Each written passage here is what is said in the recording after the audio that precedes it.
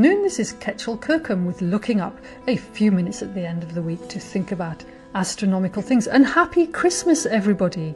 And let me start off with a quote from the Bible.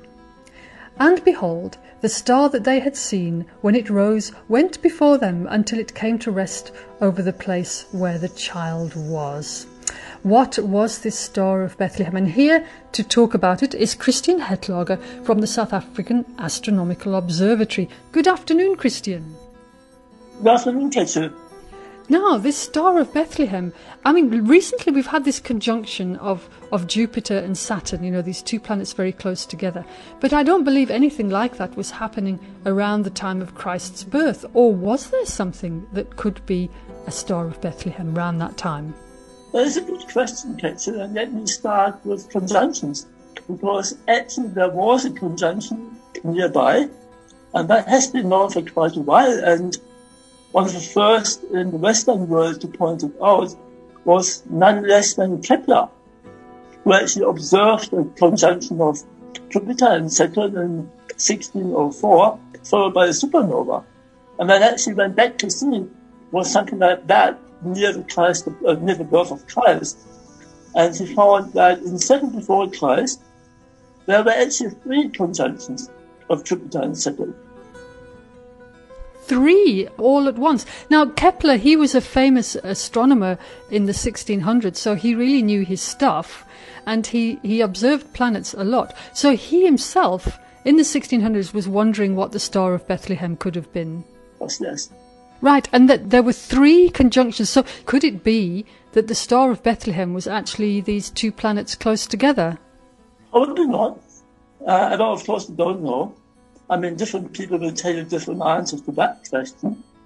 I mean, some people will tell you that it was a conjunction because it was happening in the constellation of Pisces, and that was a constellation of Judaism, and Saturn was the planet for Judaism, and obviously Jupiter is the kingly planet, so it would be fitting for a king to be born in Israel. On the other hand, evidence for the astrological component of this is rather shaky. Of course, another possibility would be that the Magi observed that conjunction and really they got on their feet, and then something else happened, such as a nova afterwards, and then maybe that nova would have been the Star of Bethlehem. That is actually what Kepler thought. So he didn't really think that the conjunction was the star, but he thought that the conjunction produced that new star he saw, the supernova. And so he probably thought that something like that happened in 7 before Christ as well. Because the problem is that the conjunction, it only looks like one star for a very short time, whereas a nova, which is an exploding star at the end of its life, that could remain bright for quite a while. That is true. On the other hand, in a way, it is an advantage of a conjunction that it takes time, right? I mean, yes, the actual conjunction with Jupiter and Saturn being basically one point in the sky is very short. But this whole motion of the planets takes over a period of months. And in a way, that's good news, because after all, the Magi had to travel, and they had to travel quite a while. I mean, if they came from Mesopotamia, which is basically what people generally think, they probably had to travel for months to get to Bethlehem. So even a comet in the sky, I mean, comets can hang around for quite a while, but would a comet be there long enough? Well, I guess a comet would be a good candidate, but there is one problem with a comet, really. I mean, if it was a bright, nice comet, it probably would have been associated with bad luck, and that's probably not a good sign for a king to be born. And we actually do know that there was a comet in 5 before Christ and another one in 4 before Christ, because we do have Chinese and Korean records of the time which have survived. But it almost undoubtedly was the kind of comet you would see on a Christmas card, because that would have been spectacular, and that probably would have been mentioned as spectacular in the records, and it isn't. So, Christian, what do you think this Star of Bethlehem was? No one really knows.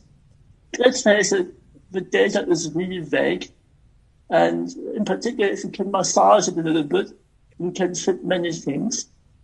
And quite fittingly, an astronomer once said that, give me the date of the birth of Christ and I give you a star of Bethlehem.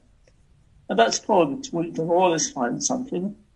And one should not discard the possibility that it never existed, that it was basically invented, so to speak, to fill a void and to show the readers of the Gospel of Matthew that Christ was a king. So it might be more of a metaphor than a real astronomical event. So there we have it. From Christian Hetlag at the South African Astronomical Observatory. We just don't know what the Star of Bethlehem could have been. Well, it's nice to think about it and to muse about it. So thank you very much for sharing this time with myself and the Fine Music Radio listeners. And for now, this is Ketchel Kirkham wishing us clear skies. FMR